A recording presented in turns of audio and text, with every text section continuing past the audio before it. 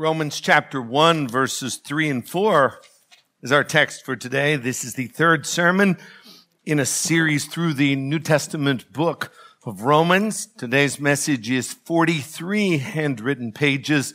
The title of the sermon today is God's Son is of First Importance. God's Son is of first importance. Please turn in your Bibles to Romans chapter 1. And as you do, and as you listen to the message today, please try as hard as you can to keep in mind throughout that God loves you. Listen, please, as I read Romans chapter 1, verses 1 through 4. Paul, a servant of Christ Jesus, called to be an apostle, set apart for the gospel of God, which he promised beforehand through his prophets in the Holy Scriptures, concerning his Son, who was descended from David according to the flesh, and was declared to be the Son of God in power according to the Spirit of holiness by his resurrection from the dead, Jesus Christ our Lord. Pray with me. Father in heaven, we thank you that we have eyes, physically eyes to see, the ability to read. We thank you for our teachers who taught us how to read. We thank you that we have a record of what you have said, and it is written in your word. And so, Lord, in Jesus' name, we want to thank you for these words which we read, which are truth and are life. And now, Lord, as we try to understand them, we are very much in need not of teachers, but we are in need of your Holy Spirit to be the teacher, to cause us to understand what is being said here by the Apostle Paul under divine inspiration. And Lord, that having understood it, we would have our hearts enlarged to love Christ more and to remember, dear God, that you love us. Help us, Lord, please, not only to keep the gospel of first importance today, but the person of the gospel, that is your beloved Son. May he be the center of the bullseye in our thinking and in our lives. This we pray in his name, in the name of Jesus, our friend and our King. Amen. So our outline today is a simple outline. Point number 1 is confused, and point number 2 is confident. But let's do a review. By way of review, the book of Romans is the longest letter in the New Testament. It was written by the Apostle Paul to the church in Rome in about the year AD 57. Paul had never been there. He didn't know these people personally. At least he didn't know most of them personally. His purpose in writing is to clear up and to correct some conflicts in the church at Rome between Jewish Christians and Gentile Christians. But before he gets to his objective, what he needs to do is to establish his own credibility. And he does this by giving a detailed explanation of the gospel. And when I say detailed, I mean detailed. I'm talking about 8 full chapters of credibility building. And even in his introduction here, or in his customary greeting, he identifies himself as one who is set apart for the gospel of God. And then, as we looked at last week, he makes a brief but necessary aside and tells them that this gospel is not something new, but that it was promised in the Old Testament. Now today we come to verses 3 and 4, and he explains what that gospel is. It is the gospel concerning his Son, which brings us to point number 1, confused. I am confused. I have a great degree of certainty today that I do not fully understand these 2 verses. Now, that's not completely true. Verse 3 is very straightforward, pretty easy to comprehend. It is verse 4 that is really baffling to me, and the only sense in which verse 3 is difficult is how it relates to verse 4. There are several words and phrases and concepts in verse 4 which confuse me, and more importantly, there are words and phrases and concepts in verse 4 which confuse and pose a challenge to the smart guys. And when I say the smart guys, I mean those who write Bible commentaries, the writers. Now, usually I use several commentaries when I am preparing a sermon. This week, I used about 15. I think there were more than 15, but for the sake of argument, let's say I consulted about 15 commentaries to try to figure out what was the basic meaning of verse 4. And in those 15 commentaries, I walked away with 16 different opinions. Not that you care, but I'd like to say a word about sermon preparation. Here's my job. It is my job to stand in front of you, to read a passage of Scripture, and then to the best of my ability to try to explain it to you. Well, I can't explain it to you if I myself don't know what it means. So I read it, and I meditate on it, and I think about it. Then I go for some consulting help. I go to a Bible commentary. What is a commentary? A commentary is a book that a smart guy writes where he or she explains what the passage means to the best of their understanding, and they are more educated than me. So I will think about it first, but then I will go see what the commentary says, and then immediately, as I'm reading the commentary, I will see, aha, I got some things wrong. And I will also see, here's some things that I left out. Then what I will do is I will read a second commentary, and here's what the second commentary will do. They will give even more clarification to my understanding of the text, so forth and so on. Third, fourth commentary, so forth and so on. And with each commentary, here's what generally happens. I learn something new, and it sharpens my focus on the actual meaning of the passage. And usually, generally speaking, the commentators more or less agree with one another. So it becomes this beautiful echo chamber where I am hearing the same thing in a multifaceted way time and time again, which just solidifies my confidence in the meaning of the passage. When we get to Romans chapter 1, verse 4, no two commentators actually come out and agree with one another as to what the basic overall interpretation of the verse is. Now, here's one thing that they will all agree upon. They will all agree before they begin to comment, this is a tough verse, and there are many challenges here, and here are the challenges. They admit that it's tough. They give it their best shot, but they come out in different places. So I don't feel so bad about not being able to understand it fully. I don't feel that bad about being a little bit confused. Let me walk you through a small portion of the confusing nature of verse 4. And as I do, maybe at the end of this, we will be a little bit less confused. Again, let me read verses 3 and 4. Concerning his son, that is the gospel of God concerning his son, who was descended from David according to the flesh. That's the easy part. Here's the hard part. And was declared to be the Son of God in power according to the Spirit of holiness by his resurrection from the dead, Jesus Christ our Lord. That's the hard part. Before we get into any of the items which are confusing, there's one thing I think that will be helpful for you to know, which will clarify this even ever so slightly, and that is verses 3 and 4 are not the original writings of Paul. He did not come up with this on his own. What he is doing in verses 3 and 4 is he is quoting a well-known hymn or a creed or something which would have been very familiar to the church at that time. You know that just as we gather and we sing hymns and we recite creeds, so too in the early church, they would get together and they would sing hymns. This is a hymn or a creed. Now, why do we say that it's a hymn or a creed? Well, first of all, because of the structure. There is a parallelism between verse 3 and verse 4, which has a creedal cadence or formula style. There's another reason why I believe that it is probably a hymn and not something that Paul came up with on his own. And that is that in this description of the gospel, there's something that Paul does not mention, and that is the death of Christ. Paul, writing on his own, would never have omitted the death of Christ in his preaching or in his writing. Paul uses creeds all the time in his writing.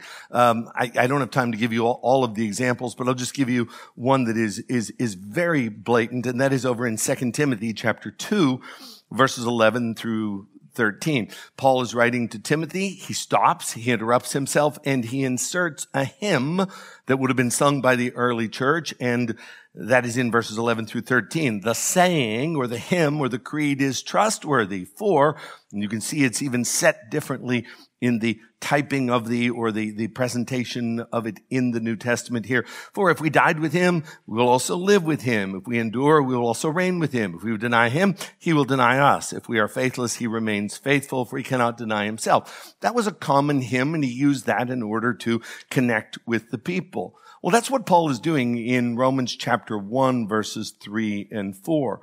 And also in verse 4, there are words and phrases which appear nowhere else in any of Paul's writing or in any of his preaching.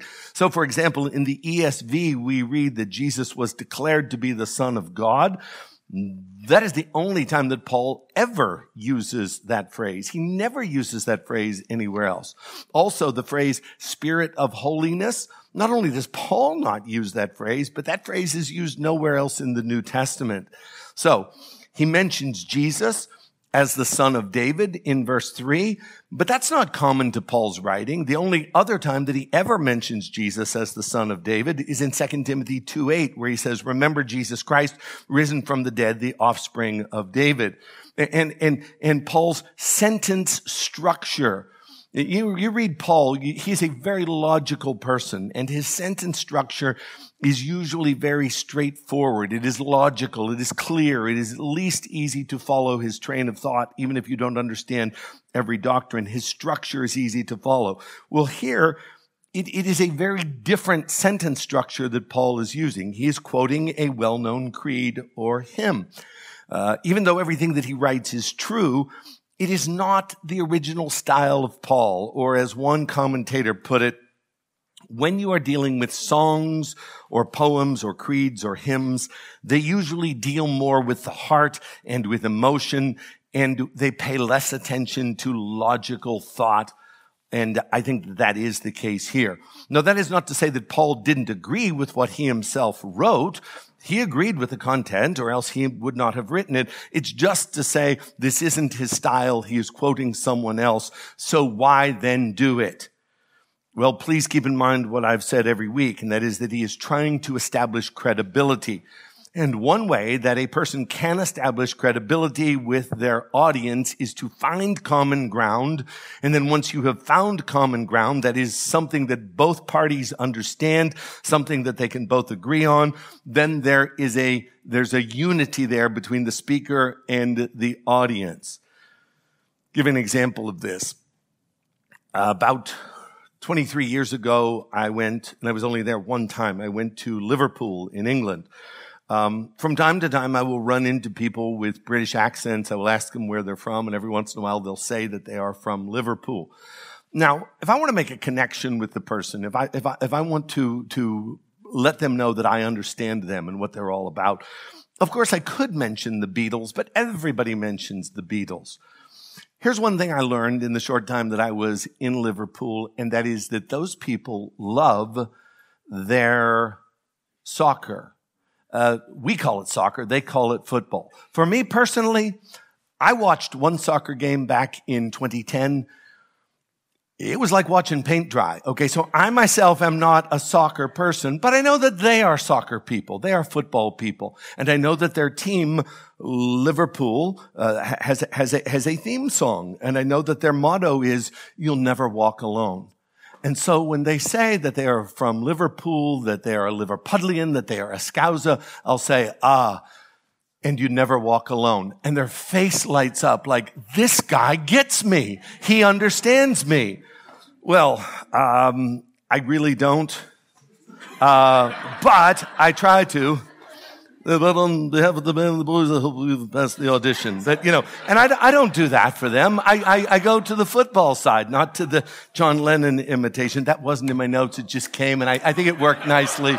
See, someone jot that down. Sound like John Lennon. Okay. But you get the point. He's using this creed here to connect with the people. Point number one, this is confusing. It is confusing. And there are 9 confusing items in verse number 9. Let me go through them, and I'm going to fly through them quickly, but just show you some of the challenges that I went through in interpreting the text. First of all, in verse 4, you notice that the ESV says that he is declared to be the Son of God. But most of the smart guys who write commentaries say that it shouldn't be interpreted or translated as declared, but instead it should read appointed the Son of God, because the Greek word there is never translated declared. It's always translated appointed. The second thing which was confusing to me is that If he is pointed to be the Son of God, does that mean that there was a time when he was not the Son of God? And number 3, does the phrase in power refer to the declaration or the appointment that it was in power, or does it refer to the Son of God himself? Is he a powerful son? Was it a powerful appointment, or is he the powerful Son of God? Both of those things are true, but which one is verse 4 saying? Number 4, what is the meaning of Spirit of holiness? Is it referring to the Holy Spirit with a capital S, or is it a small s referring to the Spirit of Jesus, which is essentially holy? The 5th confusing item, at least for me, closely related, is this. Once you determine what the Spirit of holiness means, how then does it relate or function in the verse with reference to the word according? What does the word according mean? In other words, how does the Spirit of holiness impact the Son of God? And closely related, number 6, this confusing question arises, and that is, how does the word according, as it appears in verse 3 and in verse 4, form a parallel structure, and what is that parallelism? Confusing item number 7. What does the word flesh in verse 3 mean, and how does that run parallel to the word spirit in verse 4? Paul will often speak of flesh and spirit. How is the parallelism set up here, and what does it mean? Question number 8, which is confusing, and that is with reference to the resurrection. Does it mean that the resurrection was the reason why he was appointed to be the Son of God, or it is a legitimate translation, can it mean that he is appointed to be the Son of God from the time of the resurrection? And then the final confusing item for me that I'm going to share with you today is that in Greek, you don't see this in English, you see it in Greek, is not that there is a singular resurrection of Jesus. It's not confined to Easter Sunday. It literally means by the resurrection of dead persons, plural. What does that mean? As Providence would have it, yesterday we had a problem with our sink, and so the plumber, Costa Elenis, came by, checks the sink, and I'm there and I'm studying this, and I said, "You know Greek, right?" He goes, "Yeah," and he pulls out his phone and he has the Greek New Testament there, and I said, "Tell me, am I crazy? Does it say plural the resurrection of Greek persons?" Unbelievable. Does it say the resurrection of persons, plural, or just the resurrection? He says, no, it's plural. It is plural. So the plumber turned theologian has reinforced here that it is plural. And all of these things go to confuse me. But here's the thing. Let's just say for the sake of argument that I take a guess at all 9 items and I get all of them correct. I'm not going to get them all correct, but let's just say for the sake of argument that I did. You still have another challenge in front of you, and that is seeing how all of the pieces fit together. And I don't think that that's going to happen in my small mind. All that to say, here's what we're looking at this morning. There are some pastors, some preachers who are unwittingly boring. Here's what I mean by that. They stand up in front of the people, they talk, they think that they are interesting, they do not know that they are boring. I, on the other hand, have just used 12 pages of my notes in an intentional attempt to bore you.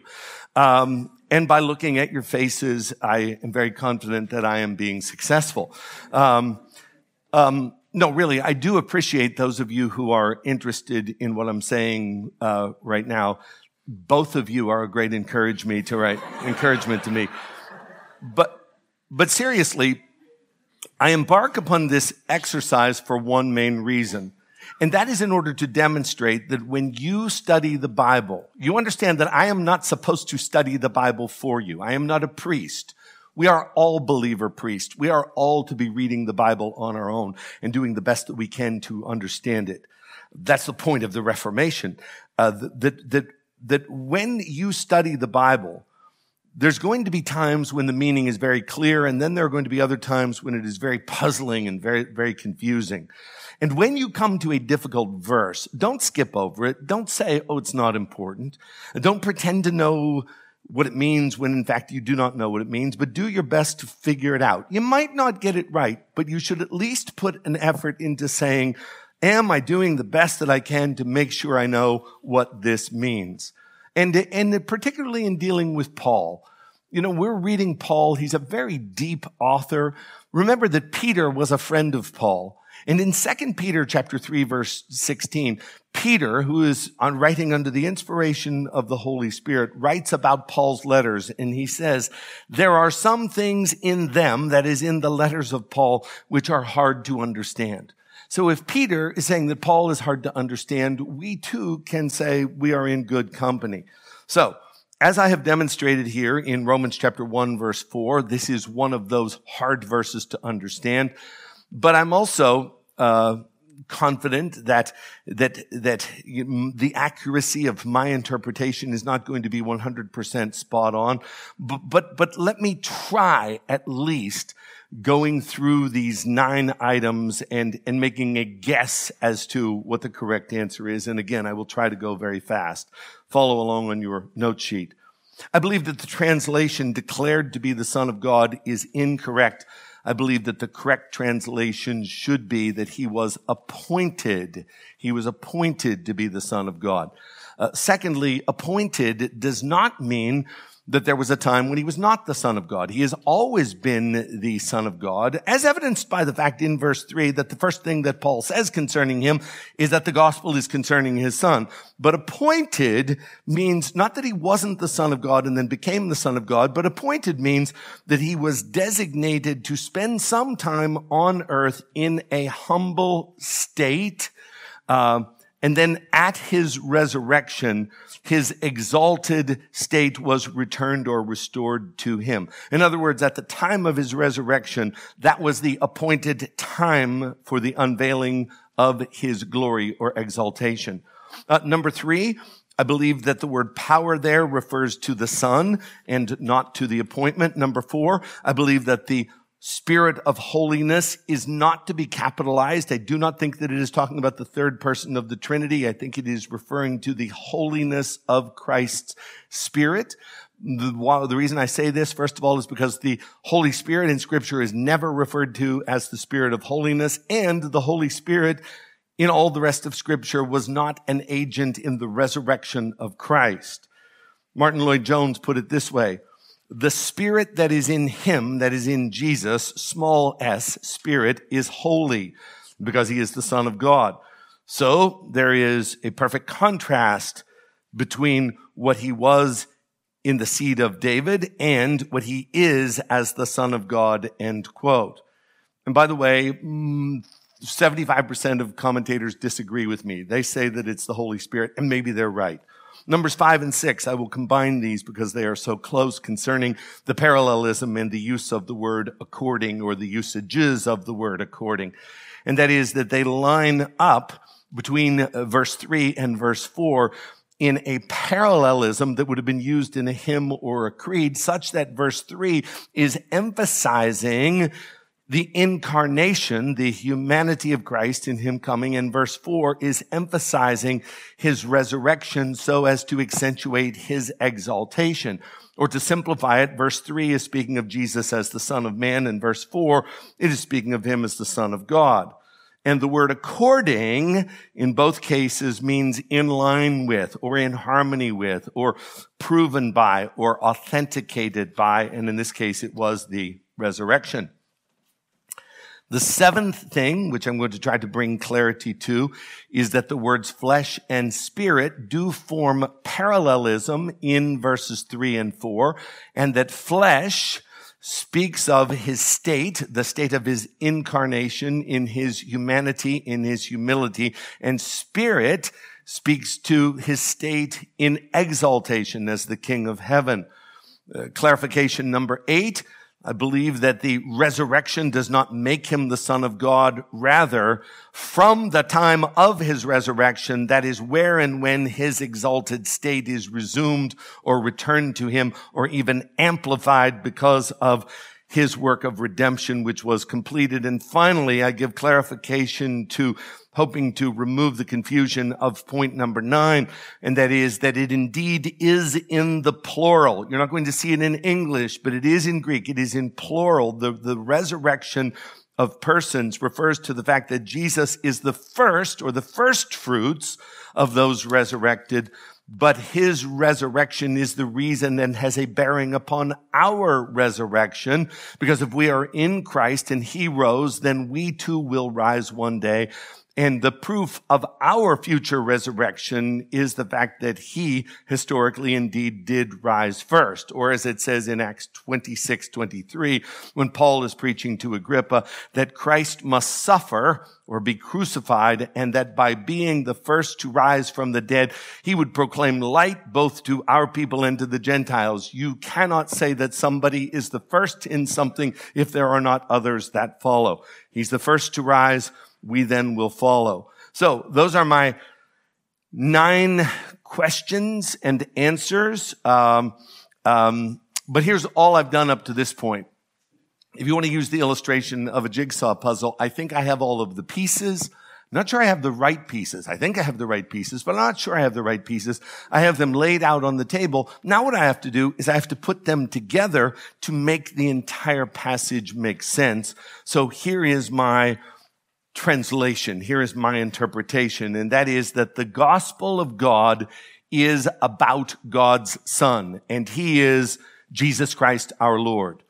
And he had to become a man, and he did become a man, humanly speaking, and in so doing, he was a direct descendant of King David. He is the Son of Man.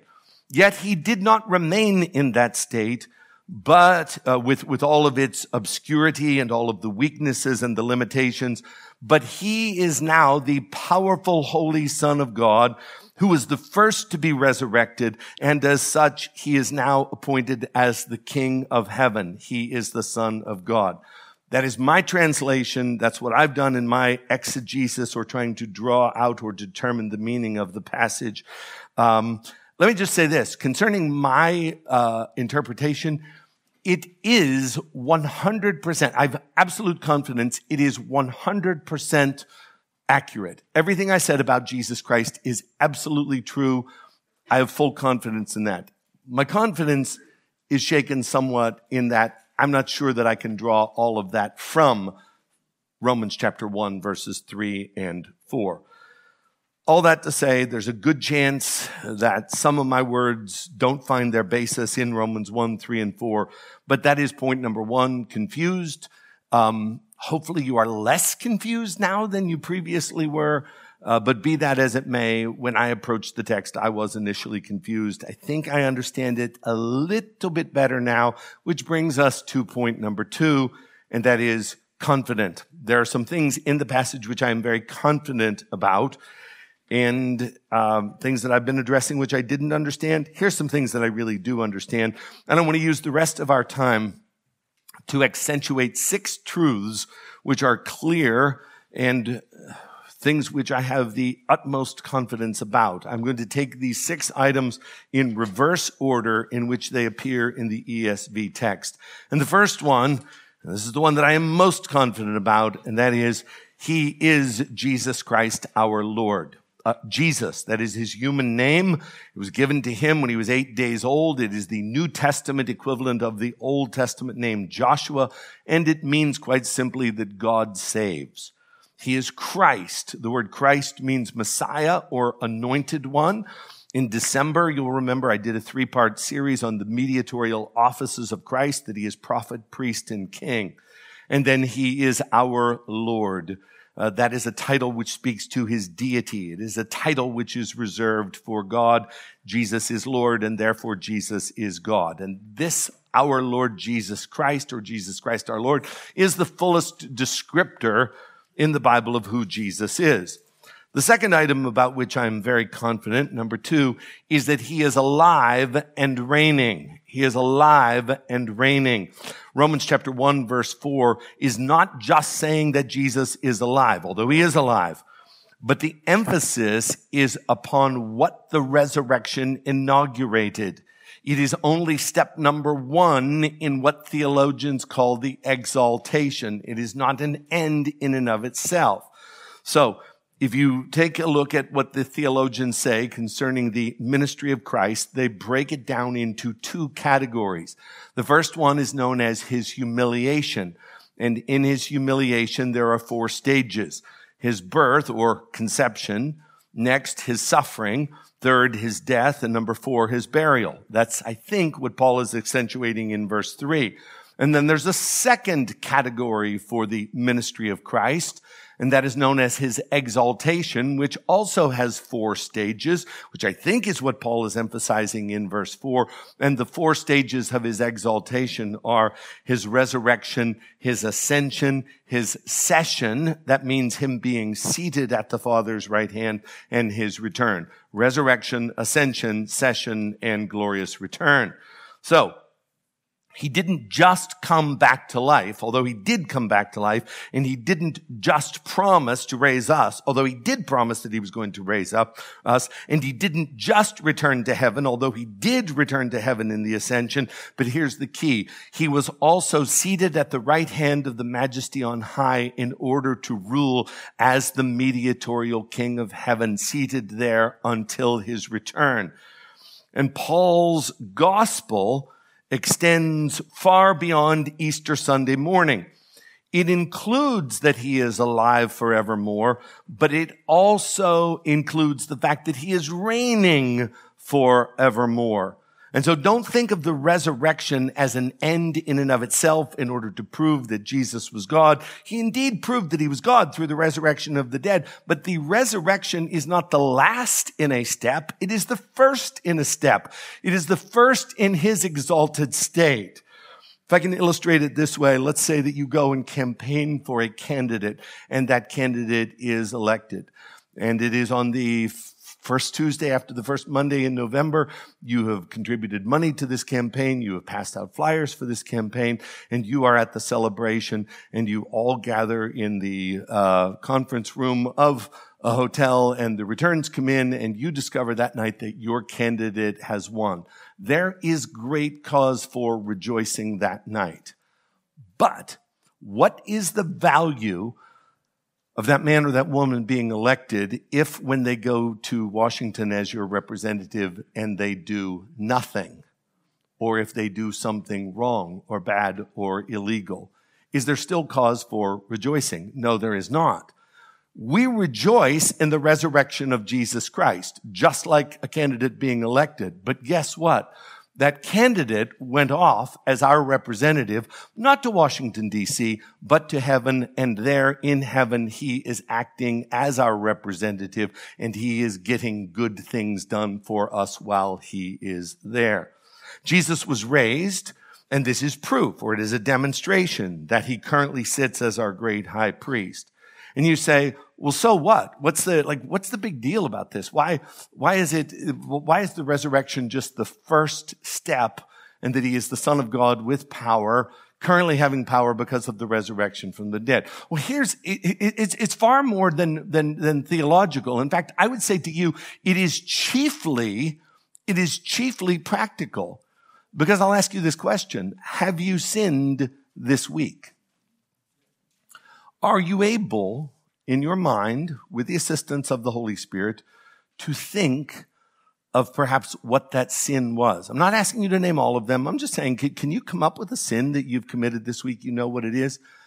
Do you understand that unless Jesus is seated right now at the right hand of the throne of the Majesty on high, interceding for you as your high priest, that sin which you have committed is not forgiven unless he is functioning even now as your high priest. Yes, he had to die for us. Yes, he had to be raised again for us. But yes, he had to also ascend, and yes, he also had to be seated and serve as our high priest. So right now, this is very practical that he is alive and that he is reigning. It's not just practical, it's not just theological, it is practical. Which brings us to the third item, which I am very confident about, and that is that he is holy. He has a spirit of holiness. His spirit is that of holiness. It's what the theologians call the impeccability of Christ. What is the impeccability of Christ? Well, it says this: not only did he not sin, but as the Son of God in his divine nature, because of his spirit of holiness, he could not have sinned. He was completely obedient and completely fulfilled the law of God. And we have a record of Jesus' obedience and God's response to the obedience of Christ. This is my beloved Son in whom I am well pleased. I always do those things which please the Father. And it was necessary for us, as we're studying the gospel, to understand that he was tempted in all ways as we are, and yet without sin, and his sinlessness is the reason why we are going to heaven. You see, because he is your Savior and you accept him, do you understand that everything that he ever did or did not do is on your record? You get his record 100%. We are saved both by the life and the death of Jesus. Here's what the death of Jesus does for you. It doesn't get you into heaven. It washes away your sins. It keeps you out of hell. That's what the death of Jesus does. Wrath is removed because he bore our wrath. Here's what gets you into heaven. His life gets us into heaven. It's not enough just to have your sins forgiven. Having your sins forgiven, all that does is get you to zero. In order to enter heaven, you need to possess a perfect righteousness which you cannot earn. You need to possess a perfect holiness which you cannot earn.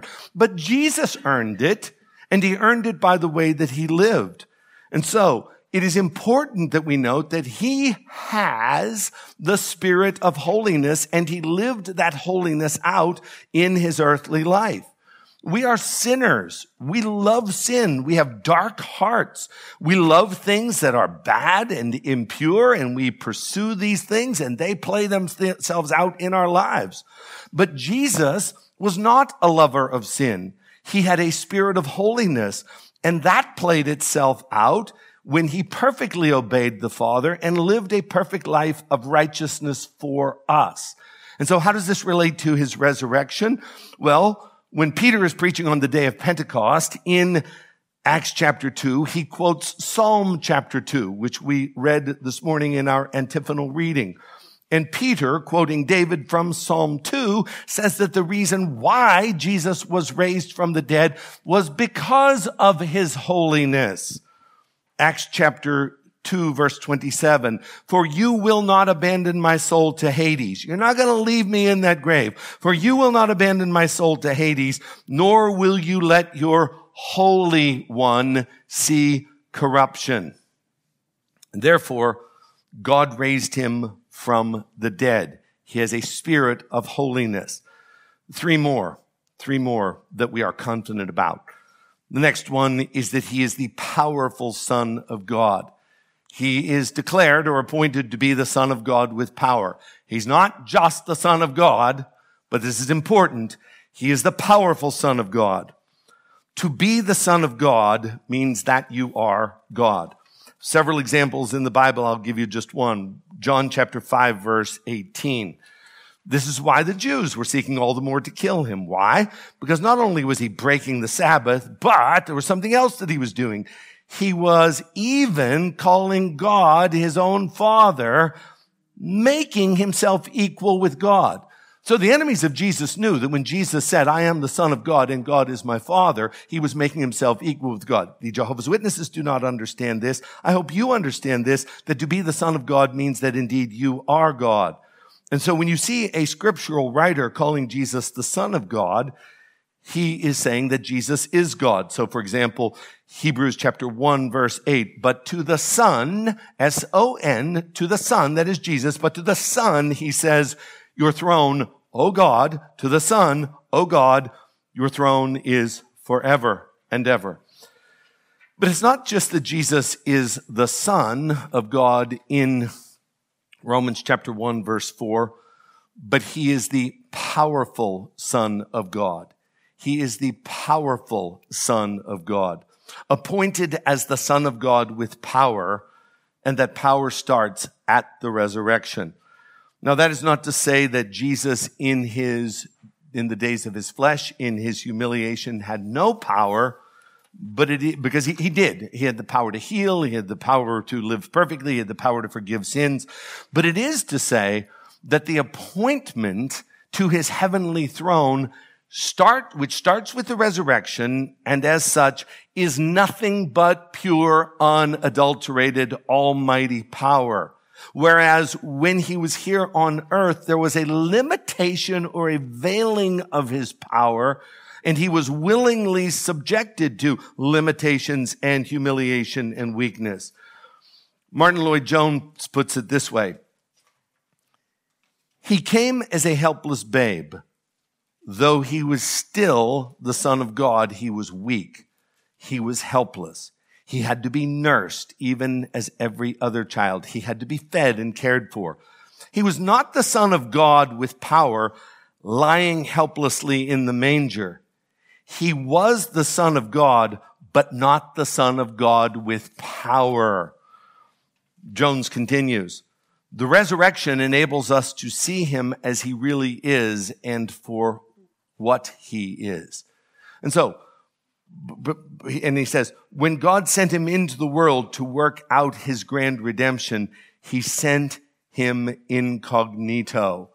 Every Christmas we get together and we sing in the Christmas carol, veiled in flesh, the Godhead see. You know, I sing that, I don't even really think about it. Like if I don't think about it, I don't even know what that means. I mean, I will sing it. It is beautiful poetry, but what does it mean? Veiled in flesh, the Godhead see. It means this.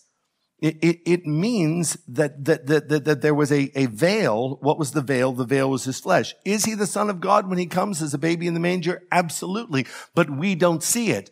The reason we don't see it is because it is hidden. It is veiled. What is it hidden or veiled by? His flesh. Martin Lloyd-Jones goes on to illustrate it in this way. He says, when the King of England goes on vacation, or as they say over there, when he goes on holiday, he travels not as the King of England, but he travels as Mr. Smith, and people don't recognize him. He is still the king. He has not changed his being, but he is traveling incognito. He's traveling in a disguise. When Jesus comes as the baby in Bethlehem, most people don't see it. You really needed the eyes of faith in order to see who he was. Anna saw it. Simeon saw it. The shepherds were allowed to see it. But most people, they had no idea who he was. He has no form or comeliness. And when we see him, there's no beauty in him that we should desire him. You line Jesus up in a lineup, you wouldn't be able to pick him out. You don't know which one is him. He was traveling incognito. But then at the resurrection, you know what he does? He takes the disguise off.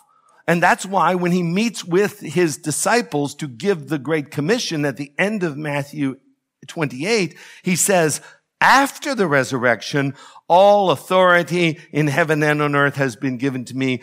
Go therefore. What is it that causes him to say that he had that authority? It is the resurrection. Or even as Paul says in 2 Corinthians 13:4, for he was crucified in weakness, but lives by the power of God. Or, even more clearly, that familiar passage in Philippians chapter 2, verses 8 and 9, that he humbled himself by becoming obedient to the point of death, even death on the cross. That is him incognito. That is him hiding and veiling his glory. But what has happened as a result of this? Therefore, through that beautiful resurrection, God has highly exalted him and has bestowed on him the name that is above every name. In other words, he is now declared to be the Son of God with power. He is the powerful Son of God. 2 more points. Thank you for sticking with me. Point number 5. He is the promised son of David. He is the promised son of David. So here's what God does. He sends a prophet to David. The prophet's name is Nathan. He says, David, I've got some good news for you, and that is that one day one of your descendants is going to be the forever king. 2 Samuel chapter 7, verses 12 and 13, Nathan says to David, when your days are fulfilled and you lie down with your fathers, in other words, when we bury you, I will raise up your offspring after you who shall come from your body, and I will establish his kingdom. But he shall build a house for my name, and I will establish the throne of his kingdom forever, forever, forever. There is a forever king who is coming, David, and he's going to be one of your descendants. And so based upon this and based upon the writings of the prophets, the Jewish people are looking for their Messiah. They're looking for the Christ. They're looking for the great coming king. As they're looking for him, there is a way that they're going to be able to identify him, and that is that he would be a biological descendant of King David. And so Isaiah chapter 11 verse 1 says, there shall come forth a shoot from the stump of Jesse, Jesse who is the father of David. There shall come forth a shoot from the stump of Jesse, and a branch from his roots shall bear fruit. You know, as I was studying this week, I discovered something that I had never seen before, and that is that the imagery is that of a stump. Here's why that is used. I've never seen anything grow out of a stump. I've certainly never seen any fruit grow out of a stump. When you start with King David and you go down to Solomon, it just dwindles from there and dwindles and dwindles and dwindles. And it dwindles to the point where the people are taken into exile, and then they come back from exile, and the monarchy just gets weaker and more wicked and weaker and more wicked, to the point where there is no more monarchy. And then you have 400 years of silence.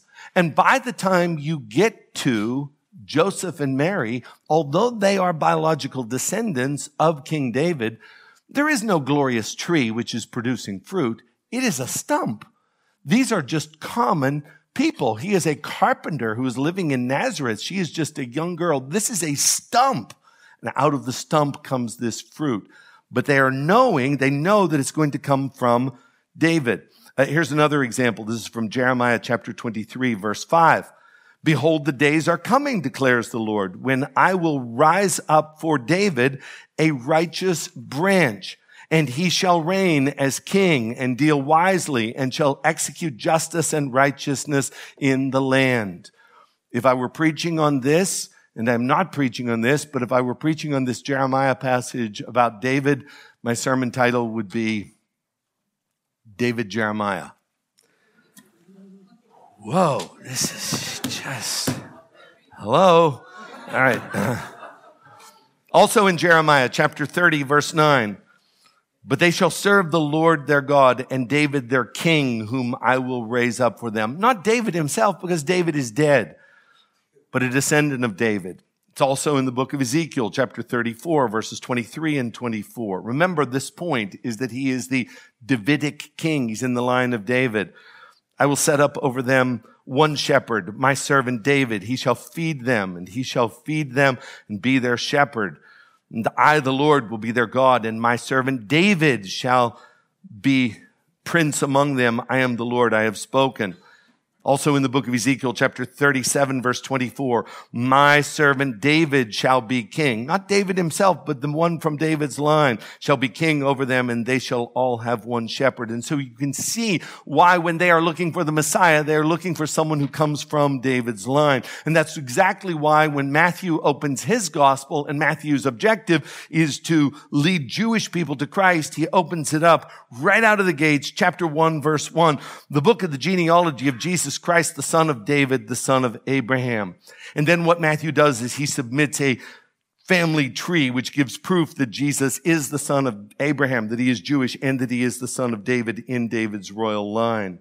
And that is why in Luke chapter 2, Mary and Joseph, when they received the decree or the edict from Caesar Augustus that all the world should be taxed or registered, they have to go to Bethlehem, to the city of David. Why? Because that's where Joseph and Mary found their roots. And the Jews kept meticulous genealogical records concerning their ancestry. Their records, though, were destroyed in AD 70, which brings me to a very practical point, and that is this. If you are witnessing to someone who is Jewish and you are trying to convince them that Jesus is their Messiah, you need to know that they do not believe that Jesus is the Messiah, but that they believe the Messiah is still yet to come. Here's the question that you need to have for them. If you believe that the Messiah is yet to come, will you agree with me that that Messiah must come from the line of David? Yes. If that is true, are you able to produce genealogical records which will give proof to the fact that the person that you claim to be the Messiah has come from the tribe of Judah, from the direct line of David? They can't produce it because it doesn't exist, and they can't produce it because the son of David has already come. Now, ironically, the Sanhedrin, the Jewish religious leaders, they had physical eyes, but they could not see. But there was a blind man by the name of Bartimaeus. And what does Bartimaeus say when he is crying out to Jesus for help? Mark 10:47. He says, Jesus, son of David, have mercy on me. The blind man was able to see that he was the son of David. So the scripture was fulfilled that Jesus was the son of David according to the flesh. Now, please understand this concerning the deity of Christ and him being born according to the flesh. When the phrase according to the flesh is used, that in and of itself is proof that Jesus is God, because you would never use the phrase according to the flesh to refer to any one of us, because everything that we do is according to the flesh, because we have no other state or being or nature. You can't say, well, I take naps and I eat according to the flesh, but then in my superhero life, I leap, tall buildings in a single bound. No, I mean, everything that we do is according to the flesh. But he mentions that what Jesus did was born according to the flesh, implying that there was another state of Jesus, and there was another state of Jesus, and that certainly was his exalted state. But back to the point, Jesus proves that he is qualified to be the Davidic king forever by being a direct descendant of David. But this does not mean that Joseph was his father. Joseph was not his biological father. God was his father. I think James Montgomery Boyce puts it best when he says, and I quote, Jesus was not the descendant from Joseph, otherwise he would have inherited the curse on that line. But when Joseph took Mary under his protection and thus became the adoptive father of her divine child, he, Joseph, passed the right of royalty on to him. And since Jesus was also a descendant from Mary, who, as it turns out, was also a descendant of David through the line of Nathan the son of David, Jesus combined the claims of the two lines in his unique personhood. I hope you get that Jesus is in the line of David and God is faithful to send his Messiah through that line. And the Old Testament scriptures, which we accentuated last week from verse 2, prove themselves to be reliable in verse 3, which brings me to point number 6 concerning my confidence. And this is the most important point that I'm going to give you today. In fact, this is the most important point that I have ever made in a sermon, and I will never make a point which is more important than the point that I am about to make right now. This is the top of the mountain. This is the center of the bullseye. And that is, God's gospel is concerning God's Son. The gospel of God is concerning God's Son. Think about what is going to happen here in the book of Romans. He's going to go through 8 chapters of gospel content. So it's really important how he leads, how he takes off. And the first thing that the Apostle Paul has to say about the gospel of God is that it is concerning God's Son.